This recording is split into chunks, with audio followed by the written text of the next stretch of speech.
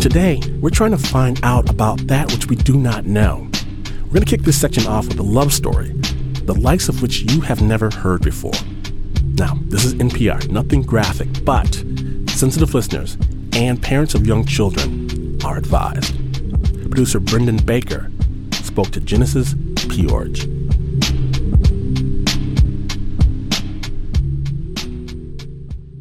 We're looking at various newspapers that have been reproduced in this book, and one is a full page which says, "Exposed! This vile man corrupts kids." Then there's a photograph of me. "It is difficult to find the words to describe the activities of Genesis Peorge and his pop group, but we will try." And then underlined it says, "Vile, evil, sick, depraved," are just a few that come to mind. We're talking about, psychedelic rock, and they're saying that we're trying to destroy England.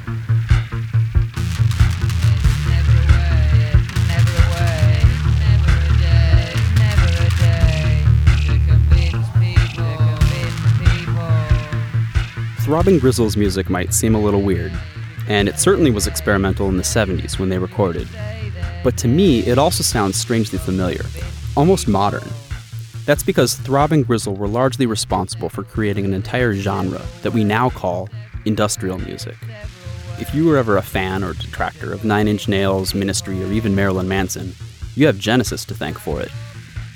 Throbbing Grizzle's music was inspired in part by the work of William Burroughs and Brian Gysin, writers and artists who popularized a form of collage called cut-ups in the 1950s.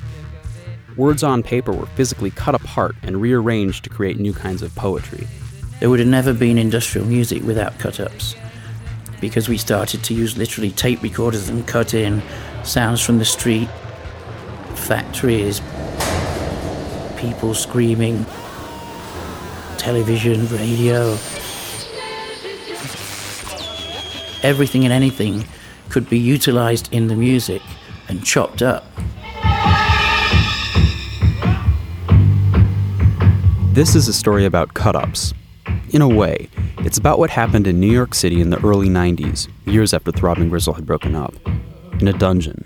A dungeon is a space equipped with S&M equipment where certain types of men ring up, make appointments to be in some way submissive sexually or physically or even just mentally for whatever reasons.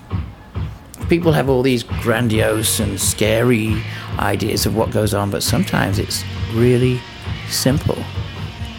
There was a man who called himself the Couch, and he would lie on the floor covered in a sheet, and all you would do is sit on him and talk about stuff and drink wine.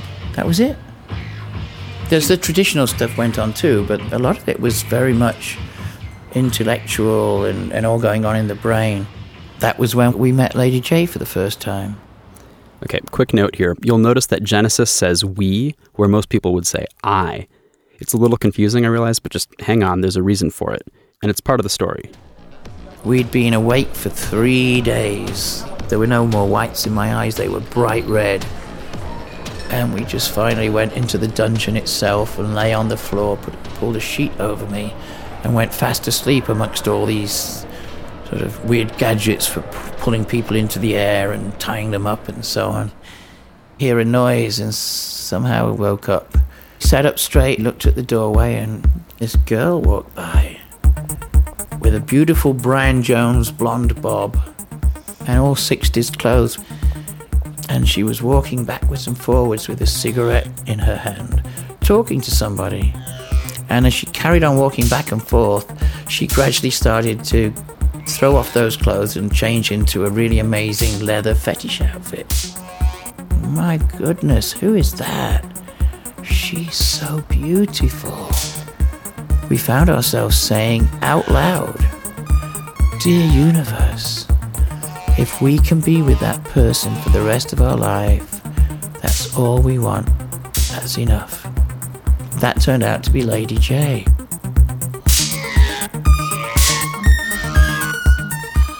The person who she was talking to was another dominatrix who was saying, "Don't go in the dungeon, don't go in there.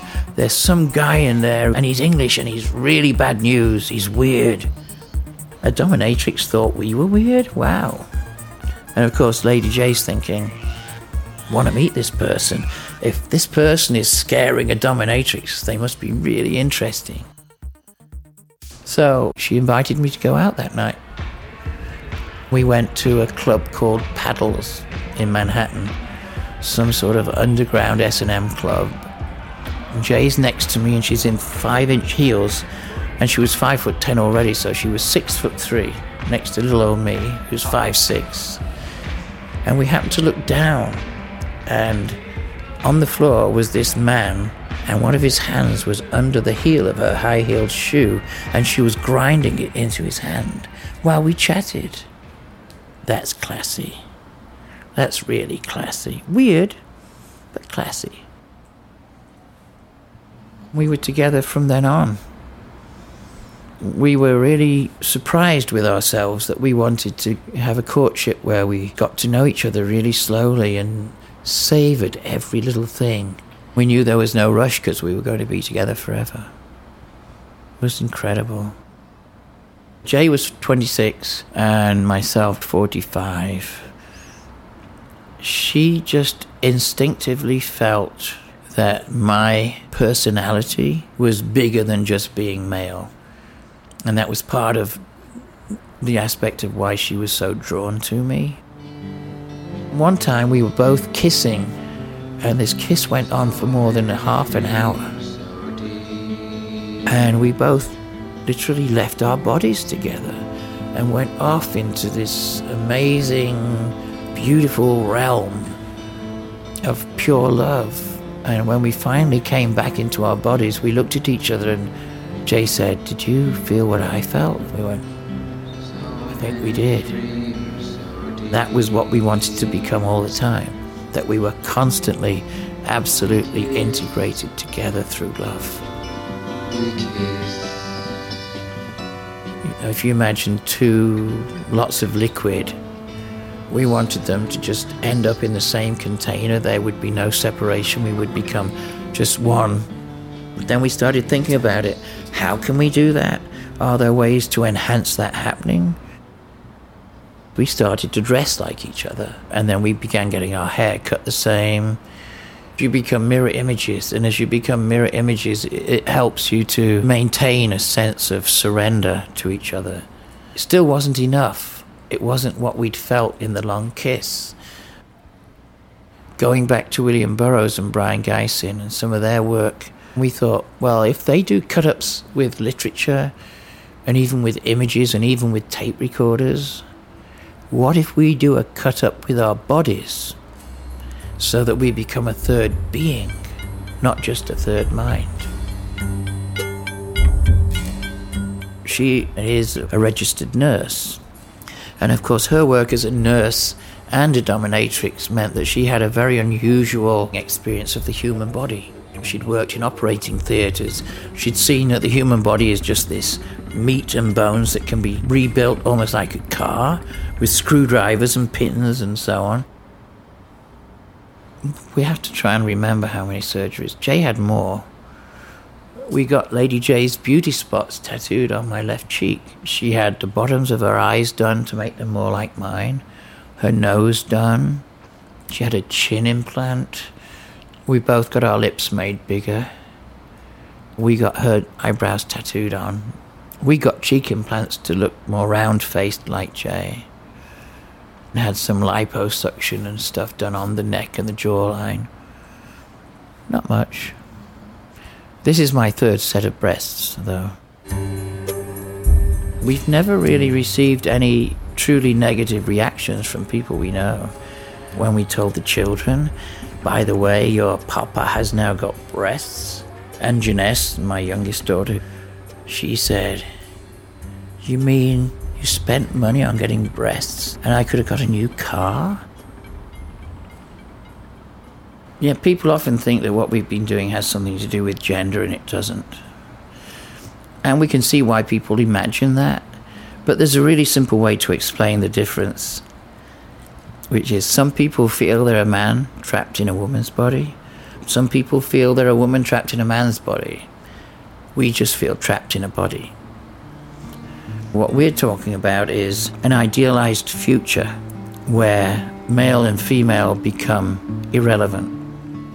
Lady Jaye felt much the same way. I've always felt quite trapped in my body. Here she is in a home video Genesis took while she was being interviewed by the BBC. My consciousness, my brain, my nervous system is in this rather weak and insufficient package. I'm limited by time, by gravity, by all these physical forces. I wish my consciousness could be liberated and completely free to go everywhere, to be everywhere. She had a very particular vision that the body was always holding her back. Years later, they were married and living together in New York. In 2005, Lady Jaye was diagnosed with stomach cancer, but her treatment was working. By 2007, Genesis says the cancer had almost completely disappeared. And then, one day, in their apartment, we made love, and she said, "I'm just going to the bathroom, and then I'll be back." Lay in the bed and dozed, and suddenly woke up really quickly, almost sat up straight, and immediately something wasn't right. Got out of bed and walked through the apartment, and we found her collapsed in the bathroom. So we laid her on the floor in the kitchen and sort of screamed downstairs, "Come and help me," and then tried to do CPR. And then the EMTs came, and cops and firefighters for God knows what reason. And they were doing sort of those electric things, you know, where they do... And at one point they actually said, "You better go and pack an overnight bag for her because she's going to be okay." And then after a little while longer, they suddenly went, "We're really sorry for your loss." Meanwhile, one of the cops is saying, "Where's the husband?" And we're going, "That's me." They went, "No, dear, where's the husband?" "That's me." They made me go downstairs to the basement and find our wedding certificate to prove we were married. So then all of a sudden they all left, and there's Jaye lying on the kitchen floor. And our friend Hannah, who lived downstairs, came up, and she sat one side and me the other, and we rubbed Jaye's arms and hands to keep them warm. And then we laid in her on the right side with her arm around me and fell asleep in her arms for the last time, even though she was already technically dead.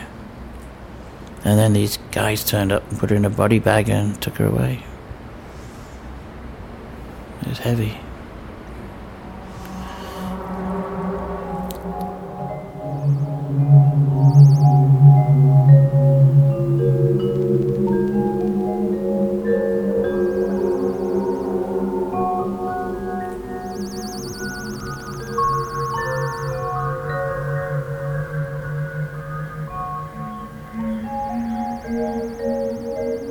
Once we met Lady Jaye, our instinct was immediately that we were so instantly in love to be absorbed by each other.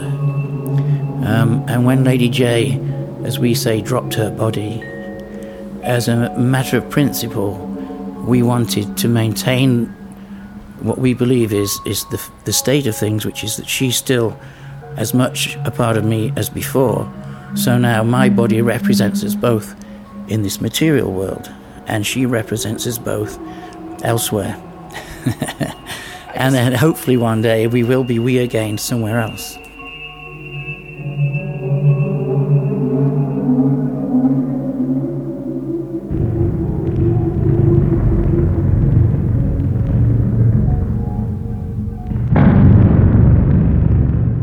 Much love to Genesis P. Orridge, a musician living in New York City. We'll have more information about all that they are on our website, snapjudgment.org. That story was produced by Brendan Baker and Nick Vanderkolk.